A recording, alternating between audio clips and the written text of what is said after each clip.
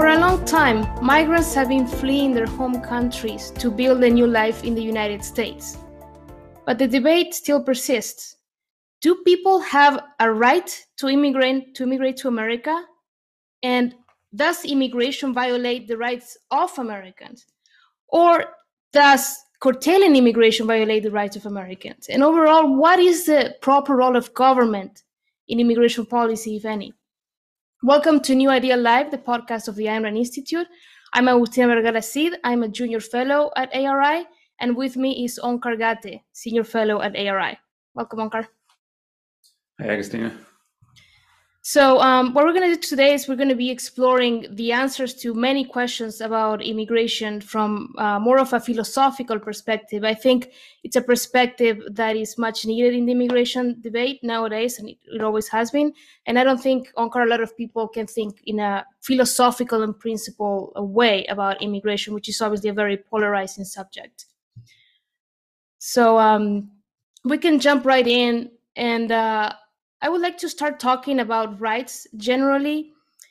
And I think one of the main issues here is that many immigration advocates claim that immigration is a human right, as they call it. So do immigrants actually have a right to immigrate to America? And I'd like to go further because obviously I think everyone agrees that we all have a right to leave our home countries and go elsewhere, just leave our countries where we currently reside. But do we have a right to be received by another country? And if not, how is that right to leave how does it have any importance if we cannot have the right to enter some other country? Yeah, so there's a lot of things there. So let's unpack some of it. So putting it in terms of human rights, yeah, I would not use that language because I think that language is deliberately, when you look at its origins, it was human rights versus property rights. And this was coming out of in the whole 19th century, one of the ways of thinking about after the founding of America, the people attacking the idea of rights and attacking the fundamental philosophical idea in the Declaration of Independence, which was about all men are created equal and they have equal rights, was to try to drive a wedge between property rights and other rights. And those were labeled, well, these are human rights, freedom of speech, freedom of movement. And so, but owning the property that you earn, no, that's not. And if you think of the whole rise of socialism, it's warring against property and property rights. So that language of putting it in terms of human rights was deliberate, and I think incorrect and fundamentally incorrect. So I think of it as individual rights. And if we think of the Declaration, life, liberty, and the pursuit of happiness, or if we think of the whole American Revolution, it's a right to life, liberty, property, and the pursuit of happiness. And those are the individual's fundamental philosophical rights. So putting it then in terms of individual rights, you can say that people agree that someone has the right to emigrate, but I don't even think that is thought about properly. And it's certainly denied in all kinds of countries of people trying to get out of Cuba, North Korea. When you had the whole Soviet Union, they put up a wall to prevent people from escaping. So in actual fact, it was denied. But even in the better, freer countries, to understand this, you have to get the American conception to have a full philosophical understanding of it, which is government is not in any sense a ruler of the people. Its power is part of the way the founding fathers put it. It's derived from the consent of the government. You're delegating certain powers that you possess in a sense as an individual, and you're delegating to the government. Government then is an institution you're setting up to advance the protection of your rights. You're delegating basically your right to self-defense, to secure and enforce. And enforce your rights means by force of law, which in the end means government using physical force to fine someone, imprison someone. And that's what you're delegating a certain power to the government. You can only delegate the protection of your rights when you actually have a right to something and you're saying, I'm delegating the protection of this to the government. You don't have a right to tell somebody else if either they think, look, this country's headed in a bad direction, the government that we set up is becoming more tyrannical and so on, I want to leave. Or even if it's just things are going pretty well here, but now there's a revolution in America, and that's an even better. I'd rather be not in Britain, but in America, so I want to leave. Nobody has a right to say, oh, no, I don't want you to leave. I want to prevent you. And so I'm going to stop you. And so they don't have the power to delegate that to government and saying, okay, I won't come by as your neighbor and stop you, but the government's going to stop you from leaving. They don't have that power to delegate to government. And that's the reason to think of it. You have freedom means freedom of movement, freedom of trade, including if you find some better place to go in the country, you're free to move about. And if you decide, oh, there's a better country to go to, you have that freedom too. And nobody has a power to stop you. And so the government can stop you. And I don't think very many people, when they think about a right to emigrate, think of it in those terms. And it's really important to think that government's power just comes from the people, and it means the people as individuals have the right that they're then delegating. And if they don't have it, they can't delegate it. Right. So if a government doesn't have the right to stop you from leaving, but to what extent are they, and we're going to discuss about particular objections to immigration in a minute, but what good is the right to leave if I don't have a right to be received by others? Yeah. Like so the implementation gets tricky. Well, it's partly because it's thought of, I think, not in an individualized way, but a collectivized way. So one of the ways you put it, and again, I think you're putting it like this because this is how many people will put it, just like human rights, that's the language they use. Yeah. So a right to be received by another country, that's like the country as a collective or its government, oh, it's going to receive you. And do you have a right to tell that government how it's going to behave and so on?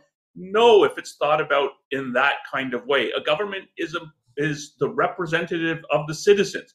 If you're not a citizen of the country, the government is not your agent. You haven't delegated power to it. You don't have a say, in a sense, of how it functions. And so you don't have to say, oh, you have to receive me and so on. It's not your government, but it is the government. And if we're talking about a free government or a government in a freer nation like America, and if we're going back to the American Declaration of Independence and its whole conception of government, one has to ask, well, could the citizens delegate some kind of power to the government to stop people from coming in the country? And that, I think the answer is no. So in that sense, you can think of a foreigner, well, he has a right to immigrate, but he has a right to leave his country, and no American citizen has a right to prevent someone. If I want to trade with someone, there's someone in Bolivia, and I strike up I visit Bolivia, strike up a conversation with someone. We find out, oh yeah, we have really similar interests. We're interested in setting up a similar kind of company. And if well, come to America, it will be easier to do this. And so I want to work with you. Another American citizen doesn't have a right to prevent that. And so he can't delegate that to, oh, I'm not going to stop you, but my government's going to stop you. He doesn't have the right to do that to other American citizens. And that's the sense in which I think the primary terms of thinking of it, when we're thinking of it, of someone coming into a country, it's from the perspective of the citizens of that country. If it's a free country, then they have the right to deal with individuals whom they want to deal with. And that includes citizens and non-citizens. And it includes people around the world, but it's in an individualized context, not, well, the government's receiving someone. There's people in the country who want to deal with foreigners, and other citizens don't have the right to prevent that, and they can't delegate it to government, therefore. And the discussion of government, what government can do and cannot do, I think it's very relevant, obviously, to this discussion. partly because, of course, like you said, like government has the monopoly on the use of force that is delegated by the people. So if and with that force, what the government has to do is protect individual rights of individuals. In this case, we're talking about Americans. That's the proper role of government.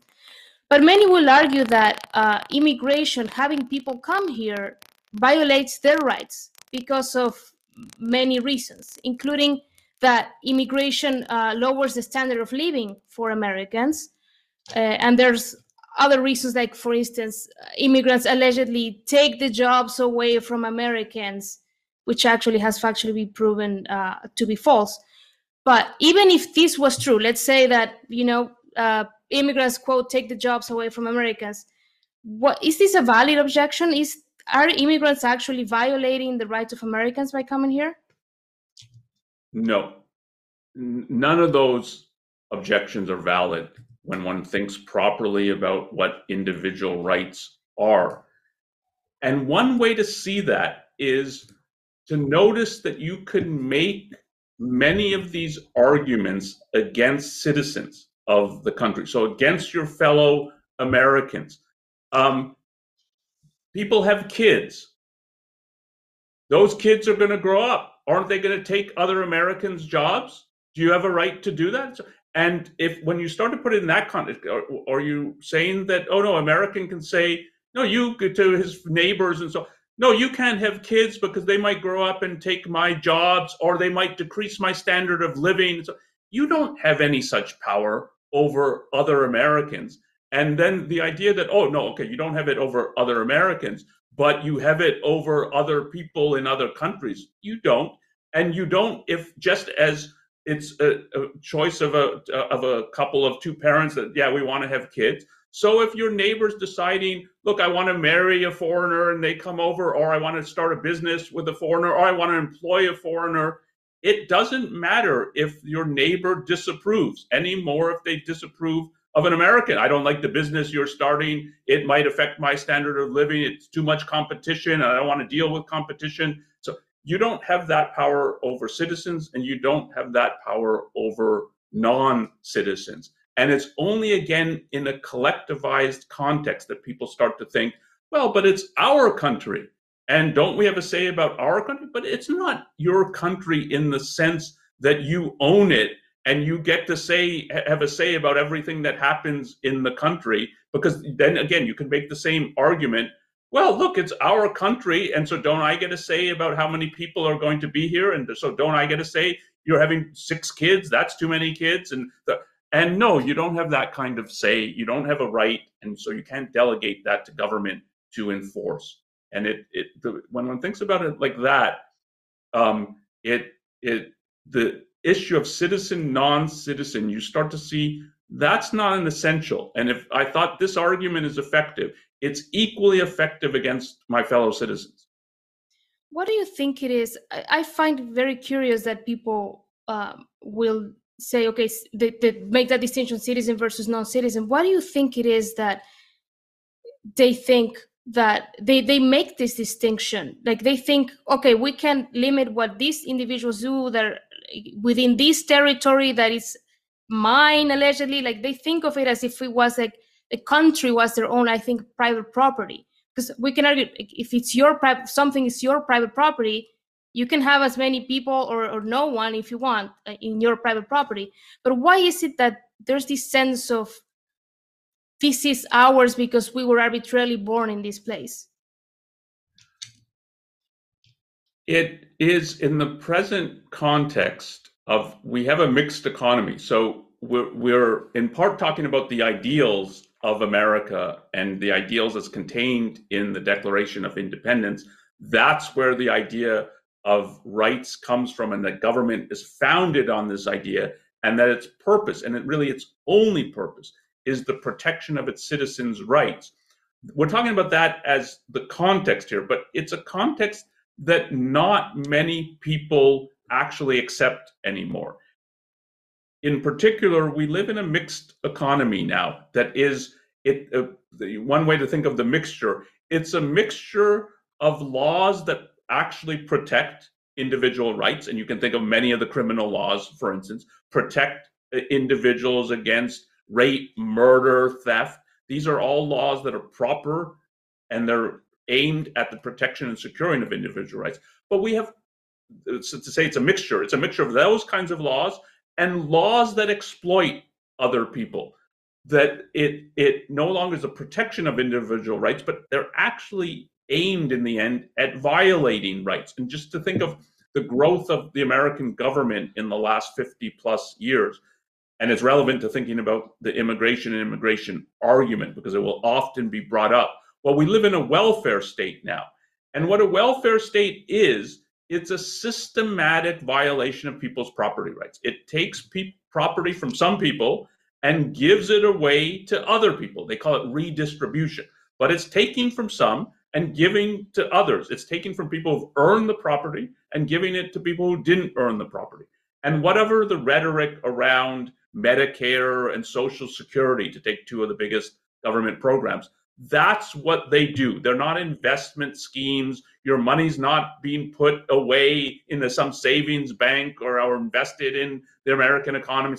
It's spent, and when you retire or when you need Medicare, the hope is there'll be other people around who are producing things that the government will be able to take some of their property and give it to you, just as when you were younger, they took some of your property and gave it to other people. That's what the scheme is. And so that is far from protecting individual rights, it's violating them. And when you live in a mixed economy, you start to see other people as threats. They might pass some kind of laws that are going to further violate my rights. And whether it's we're going to increase the taxes for Social Security, and now instead of 14% of your income, it's going to be 15%, or we're going to increase the distribution of Medicare to the elderly, so then the elderly become a threat to you. You absorb this, and I think Americans they're less benevolent than they were 50, 60, 70 years ago. And benevolence is, you look at other people and think, yeah, they could be productive people. They can be just like us, and it doesn't matter what their passport is or what country they were born in. They can be free, upright, responsible individuals just like me. And that's an enormous gain if I'm around other people who are productive, who I can trade with, who I can learn from, who I can live with, who I can love. And that's, in a freer society, that's your attitude towards other people. And the system reinforces that attitude. And in a less free country, that becomes less and less people's attitudes. So that, America, one used to think of, it's the country of immigration, and it's open to immigration, and they want the people from around the world. And if you think of the Statue of Liberty, it's a beacon that's welcoming people. And that's, I think, what America was more like. It wasn't completely like that, and there were certainly anti-immigration laws in its history, but more like that. And the less there's freedom, and the more you have a mixed economy, the more you start to see everybody as threats. And I think immigrant is one, and it's an easy one to sort of scapegoat. And I think that's part of what's been happening. Yes, and even all these claims that are made about, immigration lowers the standard of living, like a very common claim is immigrants are a disproportionate amount of the people who commit crimes, or even this claim about immigrants taking away the jobs from Americans. That is actually, the research has proven that these things are not true, but yet people keep insisting on them. For instance, with the claim about jobs, the research has clearly shown that if there is a displacement effect, it is very small, because actually immigrants expand the employment opportunities wherever they go, because they're normally drawn to areas that are growing, regions that are developing, and they increase the supply and demand sides of the economy in those areas, and therefore, in general, boost employment and the economy. And this is actually proven in studies, but people still insist on this type of claims, and they think they have a right to a job. And if an immigrant that comes here does not, again, that is not an individual right. And something that I have been thinking about lately is something that was said to me very recently, is being denied of a value that will be the value of a job is not a violation of your rights. If you have a value taken away from you, that could be a violation of your rights, but not being denied of a job is not a violation of your rights. And I think Ayn Rand was pretty clear about that. And it's all those arguments, part of the evidence that something deeper is going on is and making people that they're against immigration and think of it as it's a real threat. They don't think this, or many of them at least, don't think this about citizens. So this is the point. It's really relevant to think about children and children of how they put of Americans or of citizens. You don't have this view of children that someone's having another kid. Oh, there's someone, they're going to be a further burden. There goes my standard of living. They're going to steal my jobs. Indeed, you have if anything, you should have the opposite attitude that an expanding population, so forget about immigration, just an expanding population will bring about more economic prosperity. Other things equal, more people is better because you have more of a division of labor. People can specialize, mentally specialize, and you see real explosion in productivity. And it rightly that there's worries in some of the Western countries that it's a shrinking population. So take Japan, for instance, and it's relevant there too because it's hard to immigrate in Japan for various reasons, including they're sort of anti anybody who's not Japanese. When you talk to people who live there, even if they were able to immigrate into Japan, it's not the most welcoming place. And they're worried that, look, as the population total declines, that will create economic problems. It's partly for the welfare state, but partly just for the whole division of labor. It's the fewer the people, the less productive everybody is. And so, and again, people can grasp that. I don't think I'm not against kids. So if you're not against kids and new people, and so why is it but they were born in a different country, now I'm really against them and let's keep them out. And if you're thinking about the logic of it, it doesn't make sense. And that's part of why it's a scapegoat for something, because otherwise, I could understand, I think it would be completely wrong, but understand, I'm against people everywhere. I don't want new people. I don't want kids. I don't think people should be having kids. I view it as a threat, and there go our jobs. If someone had that position, there's a logic to it. It's completely wrong. But there's not even a logic to the immigration one when it's, they're going to steal our jobs or something.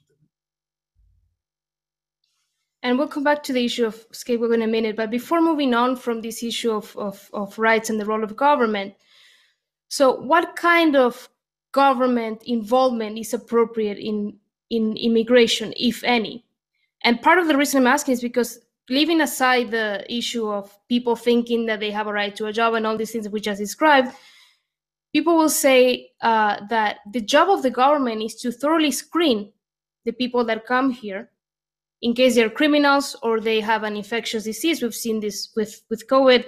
Or they are planning on living off of welfare, or we can actually leave that last argument there. But let's say that they should be screened in case they're criminals, and they should be screened in case they have some disease. Is that the role of government? Is that something the government should do in immigration? There is a role of government there, I think, but not put in those terms that they just should screen everybody. They have to have reason to do it. So there can be, and there have been, contexts in which that kind of screening would be proper. A country at war, that you're screening, and particularly screening from people coming from places where you have reason to think they're hostile, or they have spies, and you're worried about that for sure is a proper function of government. But it's not the kind of mindless we screen everybody, even if we have reason to think they're not a threat and so on. If you think like the screening at airports today, and what part of that was implemented after 9/11 of how onerous the screening is. And there it was deliberately, well, we can't profile, which means we can't take into account, oh, no, but we have evidence that Iran has all kinds of agents and is trying to undermine America. And so if the, I mean, depending on what degree of that evidence is, and so that it's for people coming from Iran or Iranians where we have some reason to think, well, they might have a connection to government and so on, and be foreign agents in effect, that's profiling, and you weren't allowed to do that. So it was everybody will have the same amount of screening, even if it's obvious that no, this person's not going to hijack a plane and they're in a wheelchair and so on, and you see the wheelchairs going through the screens. And that's the kind of mindlessness. And the government doesn't have that kind of power. It's not because nobody could delegate that kind of power. But yes, so there's foreign policy context in which it would be appropriate, I think, and there's infectious disease context in which it would be appropriate. If there's really evidence that there's an infectious disease outbreak in some part of the world, and then you're screening people coming from that part of the world, are they carriers and so on. Again, there has to be evidence. This has to all be done by law, not by just the kind of arbitrary discretion of government officials. And so, but yes, there could be context in which that is appropriate. But that's very different than just sort of blanket screening. And even in that case of an infectious disease, I mean, I don't see generally why a screening process would have to be different for foreigners and for U.S. nationals. I mean, let's say if there's an outbreak in China and I were an American citizen, which I'm not, and I were in China and I came back to America, I would have the same risk of carrying that disease as a Chinese citizen that is visiting America or trying to settle in America. I don't see why there should be a difference, right? Yeah, I think fundamentally there's not a difference in the sense that if you think there's an infectious disease outbreak somewhere, then as I think I put it, it's people coming from that area that you might have some screening for, and that would be citizens and non-citizens. What happens if the person tests positive or there's reason to think they are a carrier of this infectious disease? That might vary from between citizen and non-citizen, but the fundamental that if you're screening this, yeah, there's no reason to think, well, non-citizens can carry this disease, but citizens can't. And more generally, the issue of citizenship is important. So one should distinguish between immigration and citizenship. My view is not, and I don't think it would be a proper view, that it's that an immigrant can just in a month or something become a citizen of the country. Citizenship means you're part of the people who have established this government, and that has a meaning, and that there's a process to become a citizen, or a process of naturalization, as it will often be put. I think it's put in the Constitution. That is proper, I think. And another common objection to immigration, and in fact, I've been hearing this a lot because a lot of people, mostly conservatives claim that the Biden administration is not doing a good job at the border, and we've seen that, whereas they claim that Trump, because he enforced all these immigration laws more strictly, was actually complying with what should be done. So basically they're saying that a failure to enforce all of our immigration laws, as allegedly Biden is doing, will destroy the rule of law. And it's only a slippery slope from there. What do you think of this objection? There's various strands in this objection that I think one has to distinguish. So one, if you have laws on the books, it is true that it is the executive branch's responsibility to enforce the law. And the executive branch should not be able to cherry pick. It should not be able to say, oh, we're enforcing these ones because we agree with these or we like these laws. We're not going to enforce the other ones because we don't agree with them. And so we prefer that it's in effect, it's like the laws not on the books. So if you have laws on the books, it is the executive branch's responsibility and obligation to uphold and enforce the law. It's not clear to me that you could say for the Trump administration that that's what it was doing versus cherry picking parts of the immigration law and saying, okay, this is what we're really going to focus on and not other parts. And the Biden administration doing something different in regard to that. But it's not clear to me we've had any administration in the recent history that's really saying we're going to enforce all the laws on the books. That's important because you're starting to get you're allowing the executive branch to pick and choose, you're deviating from what rule of law actually means. The part of the division of powers is Congress passes the laws, the legislature passes the laws. If you want to change the laws, that's what you have to do. You have to get to Congress and write different laws. The executive branch, it doesn't have that power. It enforces them. And part of, if you're thinking of it just from the perspective of citizens, part of it, citizens should really pay attention to what the laws are. And part of that is to see them actually enforced. And when you see people who want to work at the border who are turned away, and you see American companies who want to employ these people, and they're prevented from doing that. I mean, the whole tech sector would have employ many more people from around the world if they were free to do so. When you see these things actually enforced, that's part of how you can grasp that there's something wrong with our laws. There's something perverse, unjust about this. And so that's part of then how law will change. So it's important they be enforced. When it's a whole bunch of laws, all of which together can't be enforced, that's another whole problem. And the executive branch should say that openly. Like, we've got contradictory laws, and if we're going to try to enforce this one, then it seems like we're violating that one. That's a huge problem. This is what we're going to do. But it's a message to the legislative branches. Like, they don't understand what the laws are. They don't know what it would look like to enforce these things. In regard to immigration, I do think there is such a thing as illegal immigration, and it's important to label it like that, that given our laws, there's people who have come from other countries into the country. They haven't followed what the legal process is to get admittance into the United States. And in that sense, but in that important sense, they're illegal. But it's a problem with our laws, not a problem with these people. And again, if you think of it in an individual context, someone born in Cuba, he's born in a nightmare dictatorial country, and he wants to come, or he or she wants to come to America, and America says, no, we're not going to. And that person said, look, I want to come and work.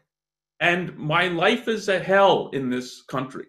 If you think from a moral perspective, is that person's decision moral that he says, well, I'm going to come illegally then? If you won't let me in legally and you're trying to prevent me from building a life and from working and trading with other Americans, I'm going to come in illegally. I view that as a moral decision on that person's part, that it is what he's trying to do is make a better life. He wants to be peaceful. He tries to get in through what the actual processes are, and is either like endless delays, like he just gets no answer, or the answer is no. That person has one life to live. And that if they're actually coming and trying to build a life here, that's a virtue, not a vice. And so that we label them, and they came in illegally. I think that any decent American should think that's a problem with our laws, not with this person who's come in peacefully and he wants to be productive. It's a problem that we treat him like a criminal. Not the problem is, oh, well, he violated a law. And again, if you think in terms of citizens, we violate laws that we think are wrong, and we don't label the people as, well, you're illegal, because what we're grasping is there's something wrong about the law. So, an example I always get, and I'll give you one that Iran gives, and it's one Ayn Rand commented on. So, the one I always give is, we speed. And so I live in the DC area. It's unbelievable. The Beltway's speed limit is 55 miles per hour. This is a divided, multi-lane highway. It's 55 miles per hour. With modern cars, modern drivers, that is, you can drive at 70, 75, and it's safe. And everybody does it. And nobody thinks, oh, well, we're all illegal drivers. I guess we should put us all in prison, or maybe send us out of the country or something. No, because it's the law here. Like, the speed limit doesn't make any sense that it's 55. And when you go to California, you go drive on like surface streets, and the speed limit is 55. And here we've got a multi-lane highway. And so it's the mere fact that someone is disregarding the law. We don't, when it's a citizen, we don't think, oh, that makes you a monster that you're doing that. And the same is true of non-citizens. Another example of that is prohibition. When that was passed, and passed as a constitutional amendment, that you can't drink, people didn't view the people who drink as, oh my God, you guys are legal drinkers, you should be put in jail. And Ayn Rand commented, in one of the things she liked about America is when this unjust law was passed, Americans started drinking on principle. So the people who didn't want to drink, it's like, really, the government's going to tell me whether I can drink or not? I'm going to drink. And that is the better response to unjust laws. And I think that for the actual rule of law to be present too, good laws are required, not just strict adherence to government enforcement of really bad laws that actually violate individual rights. But a couple of things I have to say about some of the things that you were discussing. First of all, I think that I agree with your characterization of illegal immigrants, as I'm still used to using the quotes because I used to not really use that language. But the fact that they go through what they go through to cross the border, and I invite people to research a little bit and look into the conditions that the people that are fleeing their countries are escaping from Ecuador, El Salvador, Guatemala, Mexico even. They go through hell, and that is an understatement. It's extremely, extremely harsh, the conditions they have to live in, and the things that they have to do to get here, crossing the border, jumping on trains that will come straight to America, all kinds of things that I think the fact that they take their lives seriously enough to go ahead and do that because they want a better life for themselves, and they want a better life for the family, I think that is admirable. And I think I judge them personally as I think that is a moral act to do what they are doing. And I think people kind of like miss that context a little bit, and they don't know what life is like, because it would be easier actually for a lot of people to just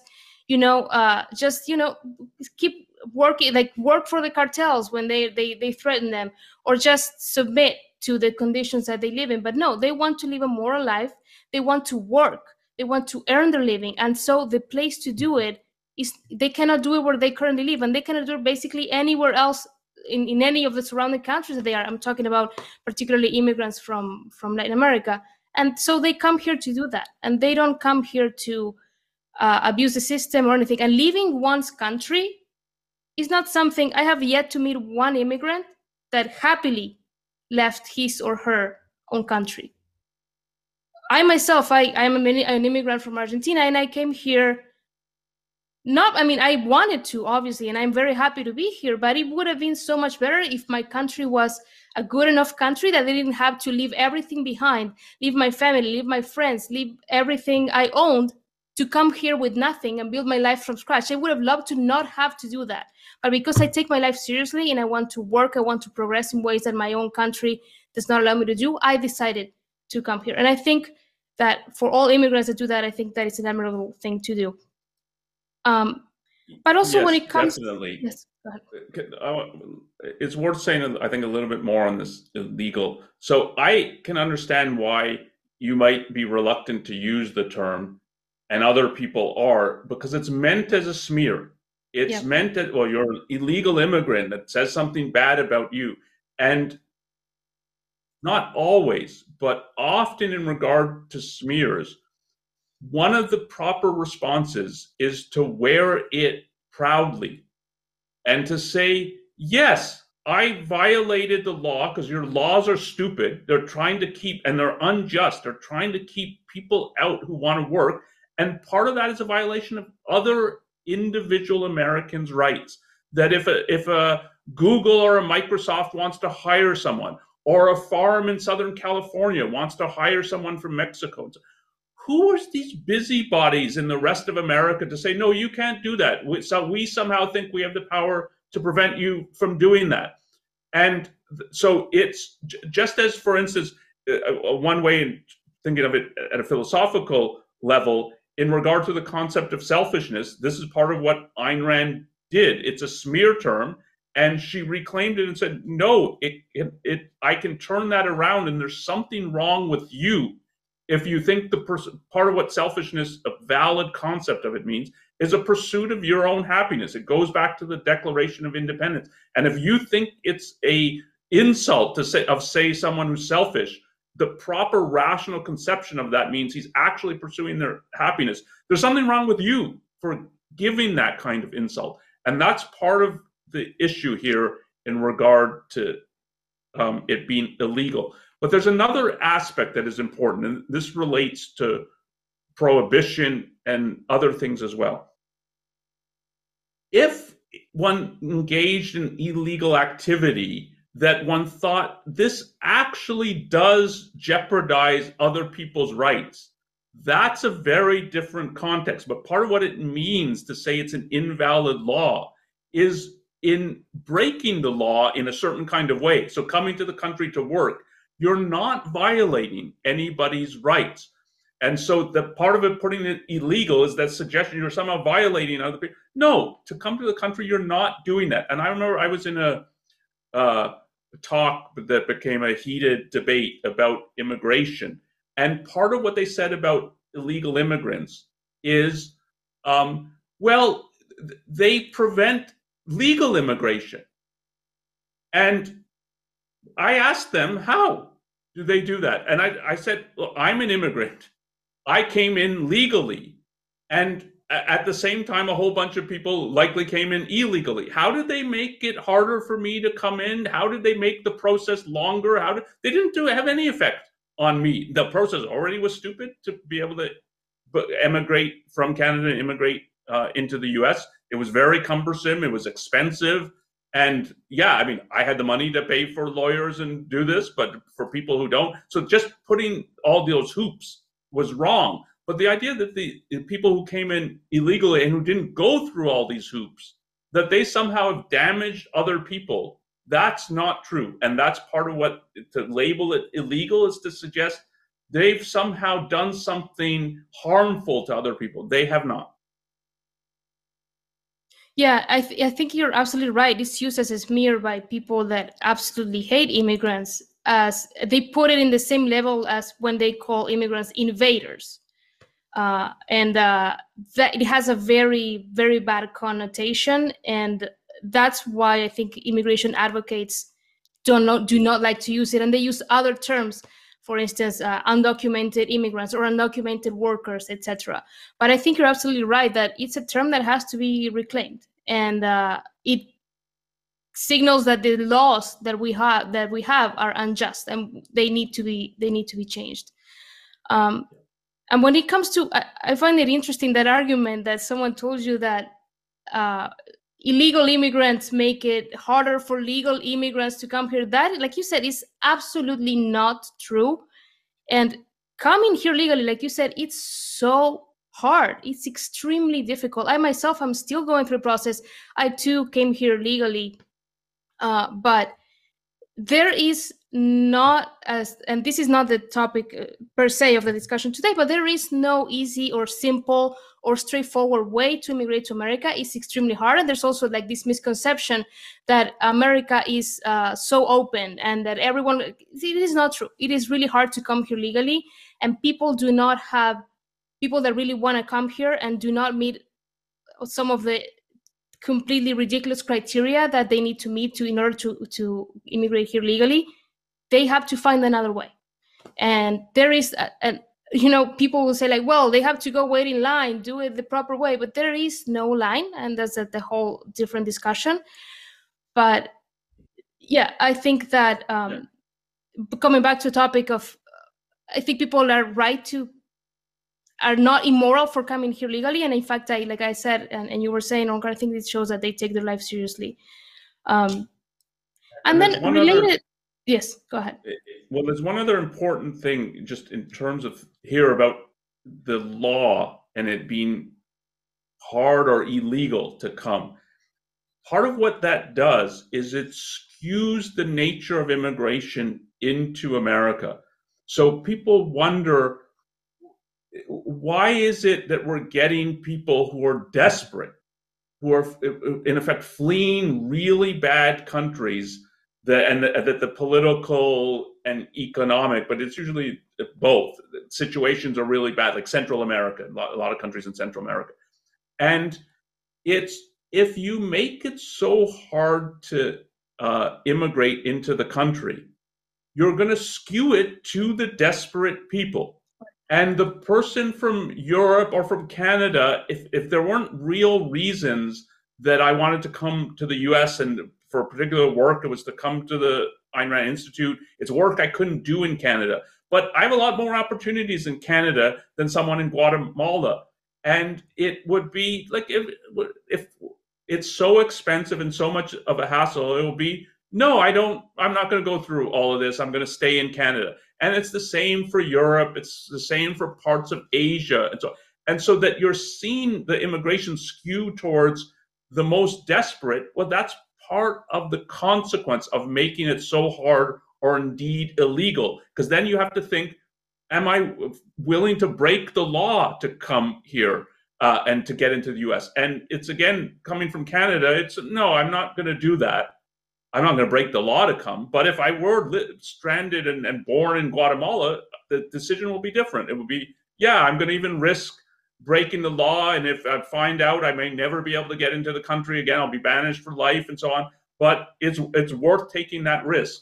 And so it distorts if we had freer immigration, we'd have immigration from around the world into the US. And that's a consequence of the laws are bad. Immigration laws are really bad right now in the US. Another objection, Onkar, leaving aside these other objections like they take away our jobs and welfare and all that stuff, but another objection that people have for immigration is that they say that American culture and American values are disappearing because we have so many immigrants, because immigrants are usually, like you were saying, from less civilized countries, desperate people, and because of their culture, they are destroying America's values and political institutions and culture in general. What do you think of this? It's not true. And even if it were true, it wouldn't be, I think, an argument against, it wouldn't be an argument for granting government the power to enforce these kinds of issues. But this argument of there goes our culture, it's not true.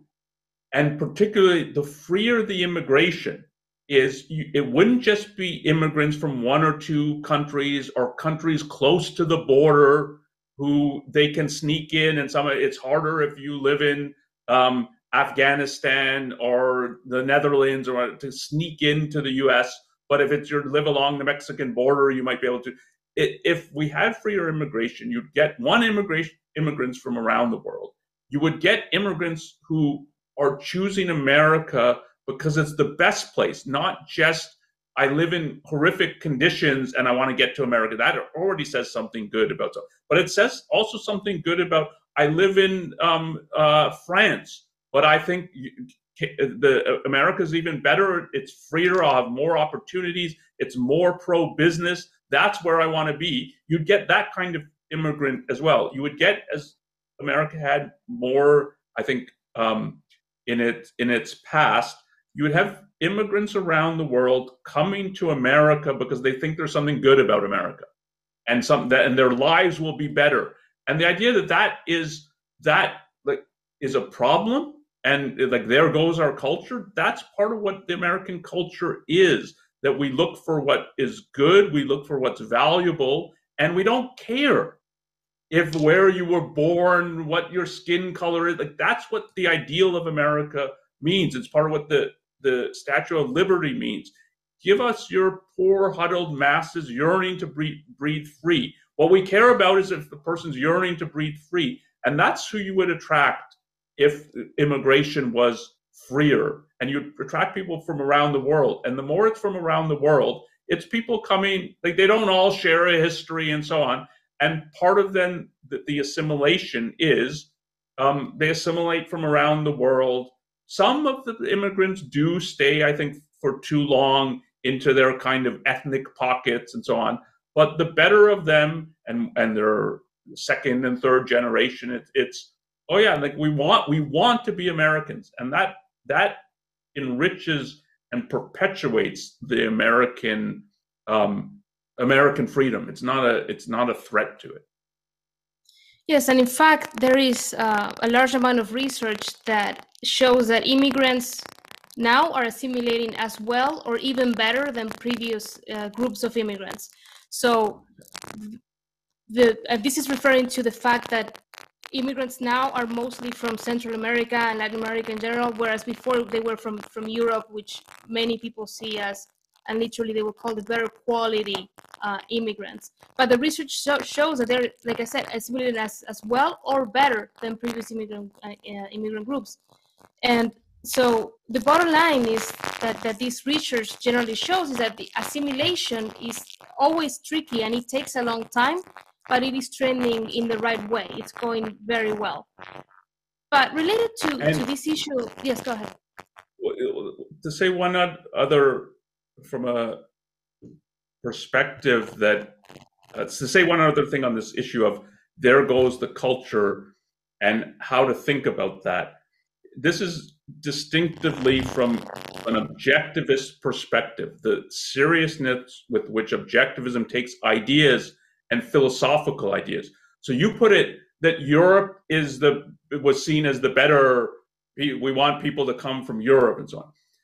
What actually happened in the United States is after the American Revolution, all kinds of ideas came into the country, and they didn't come from Latin America, they did not come from Africa, they did not come from Asia, they came from Europe. We imported European ideas, and the European ideas of collectivism, of socialism, and of more broadly, if you understand what happened in European intellectual history in the 19th century, a deep mysticism was imported from Europe into America. And the reason America, including then many Americans, but particularly its intellectuals, turned away from the American founding is that. So if you had this kind of argument, the most plausible target is in the 19th century, you should not have allowed European immigration into America. But then that even wouldn't have solved it, because part of what happened is a lot of Americans went to Europe and got educated in Europe and learned these European ideas and came back to America. So then you would have had to say, not only can the American government prevent Europeans from coming to America and even like visiting and having a visiting professorship and so on, you can't let Americans go to Europe because they'll learn these ideas and so on. And the more you push on this, the more it looks like, well, this is a totalitarian government that is going to tell people exactly where they can go and where they can't go and what they can study and what they can't study and so on. And it's the opposite of what the American government in its original conception is. It does not have this kind of power. So it's the responsibility of the citizenry, not of the government. And the citizens cannot delegate this power to the government. It's their responsibility as individuals to understand the right ideas, advocate the right ideas, oppose ideas that are anti-American and anti the Declaration of Independence. And unfortunately, in the 19th century, Americans did not do that. But to pin to pin what happened on immigrants is ridiculous. And to offer this as a kind of solution, if you really thought about what that would have meant in the 19th century, it would have meant the American government, we need totalitarian powers, and that's absurd. Yeah, and a couple of things about that. Like, I think it's in the book Objectivism, the Philosophy of Ayn Rand, Dr. Peikoff has a quote. I don't have it in front of me, but something like it is the citizens, the people's job to perpetuate the right ideas. And he says something like, playing on that famous quote, that freedom requires an eternal ideological vigilance that the people have to carry out. But also this objection of not letting people in from certain countries because of the ideas. I mean, nowadays especially, do you think that because someone with bad ideas comes here, that's how the ideas are going to infiltrate America with the internet and the way that we communicate? That I don't think is a valid objection at all, also from that particular perspective. But another thing that has been always something that anti-immigration or people that do not favor immigration in general are arguing for, and recently it was argued by people who follow Trump and by Trump himself, is that there should be ideological screening for people at the border. And you touched on this a little bit just now, but do you think that also if we allowed ideological screening of immigrants, would that also be a slippery slope that could lead to ideological screening internally as well? Yeah, I don't think it's a slippery slope.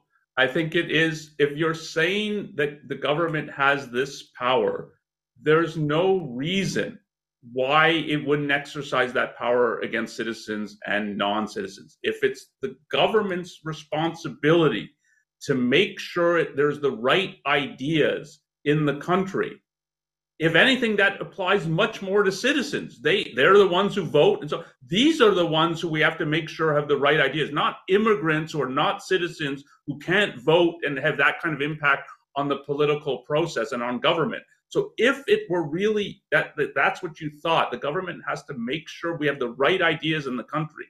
That argument, if it's right, applies much more to citizens than to non-citizens. And that's why I don't think of it as a slippery slope. If you think of the logic of it, that's what it means. Right. And the government cannot have that power of deciding what ideas people should and should not hold. If you're to have a free society, it means, again, you have the freedom to think, to speak with your fellow citizens, for them to entertain the ideas that they do, for you to entertain your ideas, to discuss, to debate, to learn, all absent government saying, "Oh, but these are acceptable ideas and these are not acceptable ideas." So the idea of handing to government power over ideology, I think, is it's perverse. And part of the problem in America today, but it's, again, something done by Americans to America, not some foreign power imposed this on America or immigrants imposed this on America, is that they have allowed the government to have a lot of control over ideology. And that's through having control over the educational system of public schools at the K through 12 level, and of public funding of so much of education, which includes certainly higher education. I mean, just the whole issue about forgiving student loans and the scale of it just tells you how much of higher education is now financed by government.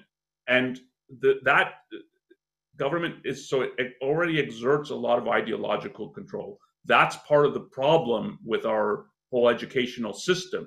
And the idea that, oh, but now we're going to give it even more control, we'll give it over control of immigrants, so is it that is a further step to giving the government totalitarian power. But let me just say that there's a difference between ideological screening and screening. So we brought up before the issue of if you're at war or there's countries that are hostile to you, and screening for foreign agents, for people who are part of a foreign groups, and doesn't always have to be a governmental group. If you think of some terrorist groups, so of and you're in part looking at a person's ideas, but you're looking at them having taken actions to enforce these ideas in a way that will violate people's rights, including the rights of Americans. So people will bring this up about Muslims, and so can we screen for that? No, I do not think you can screen for what a person's religious ideas any more than you can screen that they're Catholics or that they're Christians, both of which set of ideas are detrimental to human life in the same fundamental way for why Islam as a religion is. I mean, in the end, I think religion is detrimental to human life. It is not the responsibility of the American government to say citizens can or cannot be religious, or of foreigners who come into the country and want to trade with Americans, rent from Americans, to say, well, they can be either they have to be religious or they can't be religious. But that's very different than saying, look, if you're a member of ISIS, that the government is going to stop you from coming in, views you as an opponent of the United States, and so on. And it has an ideological component, but it's not the simple holding of ideas. And one parallel to this is, and people can read Ayn Rand's own sort of self-reflection about when she testified to the committee for the Committee for Un-American Activities. This is in the era of McCarthy and so on. And was it legitimate for the government to be involved in this? And she made a distinction between it's not legitimate if what the government is doing is saying, you can't read the Communist Manifesto, or you can't be a communist or a Marxist in terms of ideas. You can't be is a member of the Communist Party who's dedicated to the overthrow of the American government. And that's valid for American government to investigate and take steps to oppose. But it's opposing the Communist Party, not communism as an ideology. And its responsibility is to somehow beat this out or something. That's the responsibility of individual citizens. If you're against communism, don't have communist professors. Don't have them all over the universities and so on. That's what individual citizens can do. And individual American citizens paid way too little attention to what was going on in the educational system. And again, that's not the fault of immigrants, that's the fault of Americans. And related to this objection is one that people on the right make, saying that immigrants, if we let immigrants come here, immigrants will vote for the left once they become citizens, and they see that as a big problem. And I have my own opinion of that. They point to what happened, for instance, in California in the 90s, where many immigrants and their descendants voted for the Democratic Party and turned California blue. But also, the research showed that what happened there is that they voted like that because it was a reaction to the Republicans declaring essentially a political war on them at that point, with a proposition that I believe was number 187 that was going to curtail many benefits for illegal immigrants and other things. So what do you think of this objection? Yeah, so as you were sketching there, I don't think there's evidence for it. But it's again, it's sort of ideological screening by proxy. We're not going to screen for what ideas they hold, but we're going to screen for how they vote. And if we think we can project how they'll vote, then we're going to have immigration based on that. First of all, you cannot project out in the future how people will vote. But more fundamentally, it is not the job of the American government to do that any more than it would be that. So again, think of parents having kids. That, oh, you can have a kid if we've got reason to think your kid's going to vote Republican, but if we have reason to think your kid's going to vote Democrat, and I'm sure you can concoct some kind of statistics where you could find some group it's more likely they're going to vote Democrat or vote Republican, and it's, oh, so we're going to have laws against that. And it's, again, like, nobody, luckily, right now, I think, is contemplating, oh yeah, we'd have laws against people having kids and so on if we had reason to think, oh, it's more likely your kid's going to be a Democrat, then we're going to pass laws to make it harder for you to have kids, or outlaw it completely.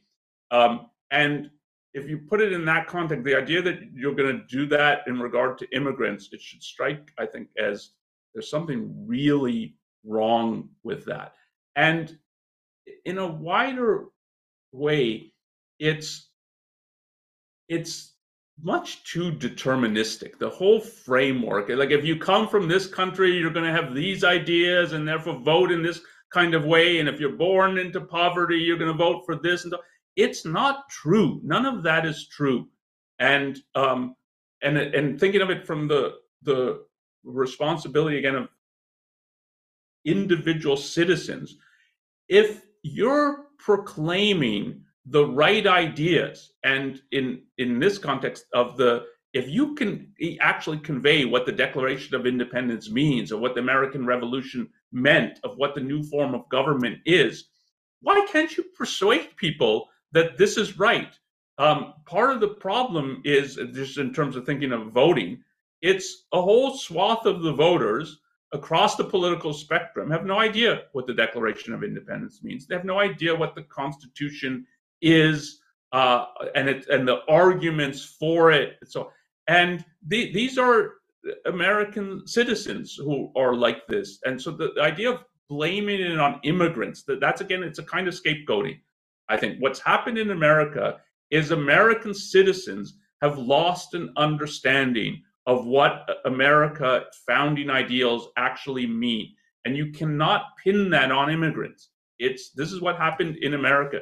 It's sad, but it's the only fix to it is for Americans and everybody in America, which would include citizens and non-citizens, to learn again what those ideals are. It's not a solution to, oh, if we ban immigrants, then everyone all of a sudden is going to understand the Declaration of Independence and the Constitution. It is not true.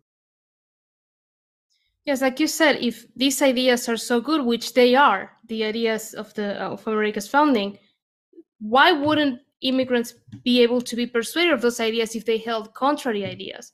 It's this perspective that immigrants, I don't know, are stupid or essentially inherently evil or something like that, that does not make any sense.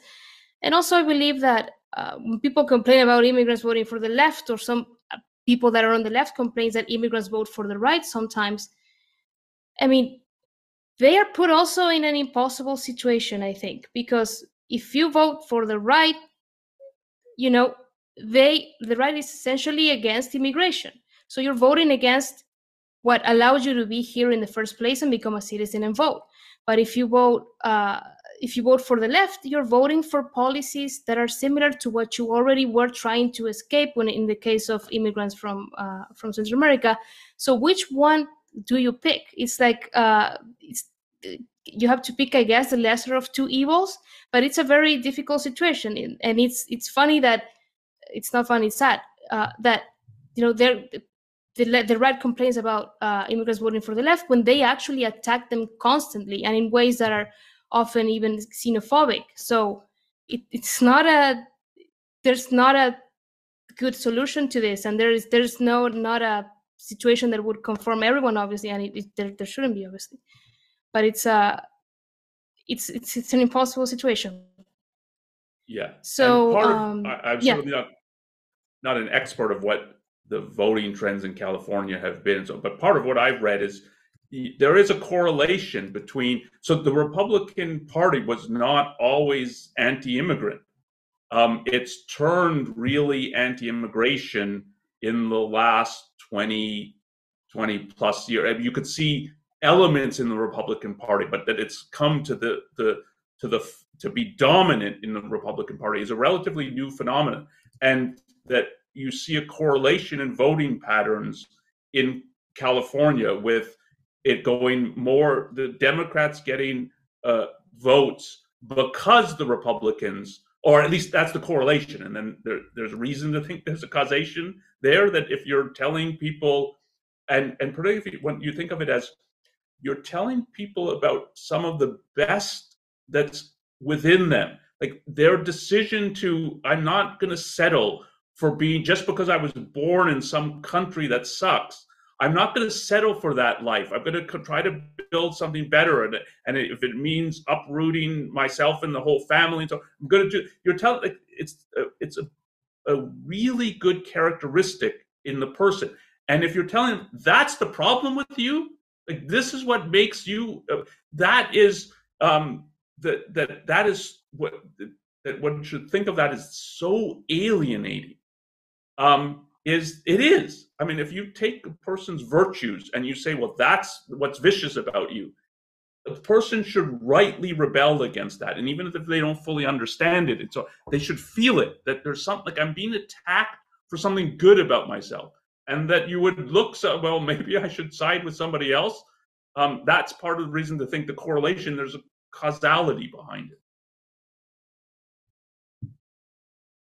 Okay, so we're a little bit past time, so why don't we close Onkar by listening to what Ayn Rand herself had to say about immigration, and then we can briefly discuss that. You don't apparently know what my position of self-interest is. I have never advocated that anyone has the right to pursue his self-interest by law or by force. If you close the borders, you forbid immigration on grounds that it lowers your standard of living, which incidentally is not true.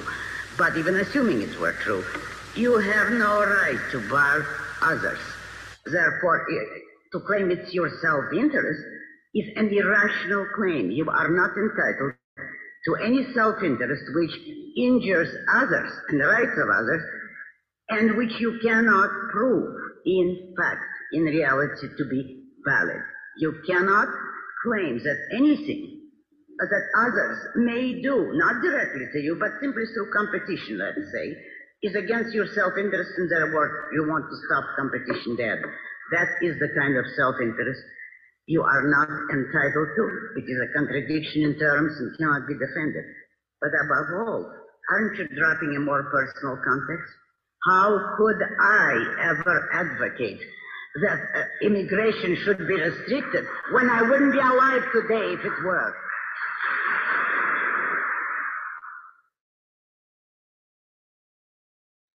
There's a lot there. By the way, this was part of a Q&A, like the screen says, from one of her talks, Censorship, Local and Express, in 1973. This is a lot of what we were just discussing, and she didn't talk about immigration a whole lot. I think partly, correct me if I'm wrong, Onkar, but partly because immigration wasn't such a contentious issue back in her day. It wasn't like it is today. So I think that's partly why she didn't talk a lot about immigration specifically. But anything you want to add to what she said, or expand on what she said, Onkar? Yeah, I think that is partly true, that it's certainly not the hot button issue as it would be put today that immigration is, that when the news media, for instance, is talking about political candidates and people running on both sides, the Republican, Democrat, they'll look at what's their position on immigration, and voters care about that. So it's an issue at the forefront of politics in the way that I think it was not in this way in the 60s and the 70s when Ayn Rand's writing the bulk of her political commentary. I mean, she certainly has political views and positions prior to that, but thinking of the bulk of what her writing. But I also think that she thinks, and you can get some of this from the answer that she gives, she hasn't talked about immigration by name. but she's talked about the principles that are relevant for thinking about immigration. And in some ways, I think she thinks the application of this is pretty obvious. I don't need to spell it all out for you. And that is so. Her answer was, "You don't understand my conception of self-interest." If you, the question was, well, can't you, in the name, if you're for self-interest, can't you keep out immigrants, and can't Americans keep out immigrants? That would be in our self-interest. And her response to that is, you don't understand my conception of self-interest. And she wrote a lot about what her conception of self-interest is. And it's at a principled level. And part of thinking of it at a principled level is, why does a distinction between citizen and non-citizen matter for this for thinking about government and rights and this principle? And so if you think of it as in that context, the questioner, part of what Ayn Rand is bringing up is, you think somehow it's in your self-interest and you have a right to prohibit competition. And this is like, they're stealing my jobs. But if you have that, why is it only directed at non-citizens? Why couldn't you make the same?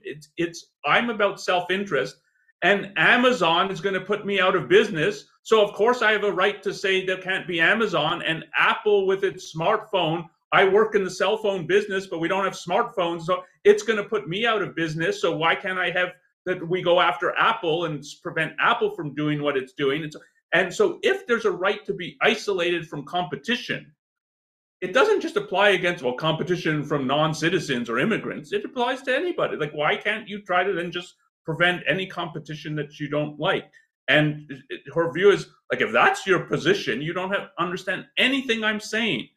And and thinking of why as part of inherent in individual rights is the issue of competition, that you have freedom to trade, but that means the person who you're trading with, if they have freedom to trade too, and if they find a better deal somewhere, they can say, no, I'm not trading with you anymore. I've got a better, if you can match this price or this offer and so on. Yeah, but if you can't, I'm going somewhere. That's part of what freedom means. It's part of what it means to pursue your self-interest. And it has to be thought of in that context. And in effect, her answer is, you're dropping all of that and ascribing to me a view of self-interest that I do not hold. And she's explained a lot about these kinds of issues. And I think for her, it's like, why would you think this applies to citizens but not to non-citizens, or to native born but not to immigrants? Like, that you're not thinking in terms of principles if you're thinking like that. And so I think that's part of it. So there's a sense in which, she didn't directly talk about immigration, but she talked about all kinds of principles that are relevant to thinking about this issue. Yes, I think that's right. And Onkar, you were mentioning part of being free in a free capitalistic society means, dealing with competition, and there being a lot of competition. But in general, in a free, aside from that, what do you think immigration would look like in a free society? And I clarify, in a free society, because we are currently in a mixed economy. And I wanted to ask you, I guess, two things. One, what would immigration look like in a free society where government was limited to its proper role? And two, in our current situation, our current mixed economy, do you think that these strict restrictions that we have on immigration make sense? So what it would look like, if we think of it, sort of, if America were freer, it would be that it'd just be much, much, much more easy to come to America. So it's basically, if you're coming here to live and to work, you'd be free to do so.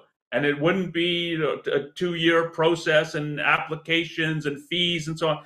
If that's what you're coming for, you'll be free to do it. And partly it's because Americans are free to trade with everybody, with other Americans and from people around the world, barring hostile countries that either we're at war with or should be, like Iran.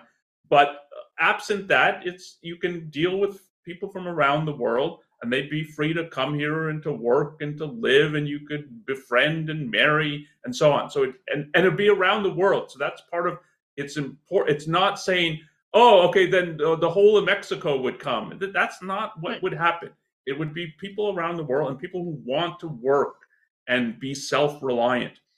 And yeah, so one of the arguments we didn't deal with is, well, in the abstract or ideal of a free society, immigration, much more and freer immigration would be desirable, but in a mixed economy, and particularly in a welfare state, we can't have it. And I'm not sympathetic to that argument either at the level of this is actually what's happening, that it's what our welfare programs, like all the money's going to immigrants or something. I do not think that is true if you look at the actual stats. And it's definitely not true. Yeah, I think it's not close to. It's not someone can be honestly mistaken in thinking that, and they haven't done the statistics right or so. So that they might say that, but there's no evidence for that, and it's not what's actually driving the argument. And further, to get what's driving the argument, I would have some sympathy if they were against welfare as such and had a really negative view of the Americans who are on welfare. But if you only have a negative view of immigrants on welfare, but not of Americans on welfare, your target is immigrants, not welfare recipients. And again, that we have all these welfare programs and so on was not done to the country by immigrants. It's Americans set up all these programs and so on. And there is indeed a simple solution. You could just make welfare that only citizens are eligible for it. And you could then allow immigrants, and you don't have to say, oh, well, we need to restrict them because they're going to bankrupt us through the welfare system. And that's a simple, obvious solution. And if a person doesn't say, yeah, okay, that'd be fine, then again, their target's not, they're worried about welfare. It's that they don't want immigrants. And here's a convenient argument, they think, for getting other people to agree, oh yeah, I guess we can't, in the present context, we can't have immigrants. I think a lot of these arguments are just a way of making immigrants scapegoats for a lot of the problems in America and excuses for them not wanting immigrants to come here. And as we discussed, I think that, my opinion of in our mixed economy, I think that we could really benefit from more open immigration. And in a free society, obviously, I think a free society would look, like you said, like the best minds from all over coming here to work and advance in the society to levels that we have not reached yet. But we are at time, so I would like to point the audience to some resources that they may want to look at to learn more about the topic today. One of them is the lexicon entry on rights, where you will find some of Ayn Rand's discussion of individual rights and what they are. And also we heard about a clip earlier of Ayn Rand talking about immigration, and that can be found in Ayn Rand Answers, a book edited by Robert Mayhew. And we also have a resource from the ARI website, which is an article called The Immigration Debate. And Harry Binswanger's Ocon 22 talk called The Case for Open Borders. And I think these two resources, the Immigration Debate article and the Harry Binswanger talk, should be listened. Like, you should consume both of them, because there are different views on immigration, even within objectivism. So it's important to get all of the perspectives and decide for yourself what you agree with most. Thanks to everyone who submitted super chat questions and donations. And next week we have a show on objectivism Q&A. So part of what we're going to be discussing there is the most powerful objections you have heard about against objectivism. So if you have any objections that you want to hear the answer to, please submit them to us. This will take place on March 22nd. And if you enjoy the podcast today, please subscribe to our YouTube channel, subscribe wherever you get your podcast, and turn on notifications so you get notified when we upload new content. And if you have questions, comments, please send us an email to newideal at aynrand.org. We often respond to emails and we read all of them. So thank you, everyone, and thank you, Onkar, for being here today. Till next week. You've been listening to New Ideal, a podcast from the Ayn Rand Institute. If you like what you hear, leave us a review, share with a friend, and subscribe to our other podcasts. This podcast was made possible by donors to the Ayn Rand Institute. Help support this podcast by becoming an ARI member. Go to aynrand.org/membership.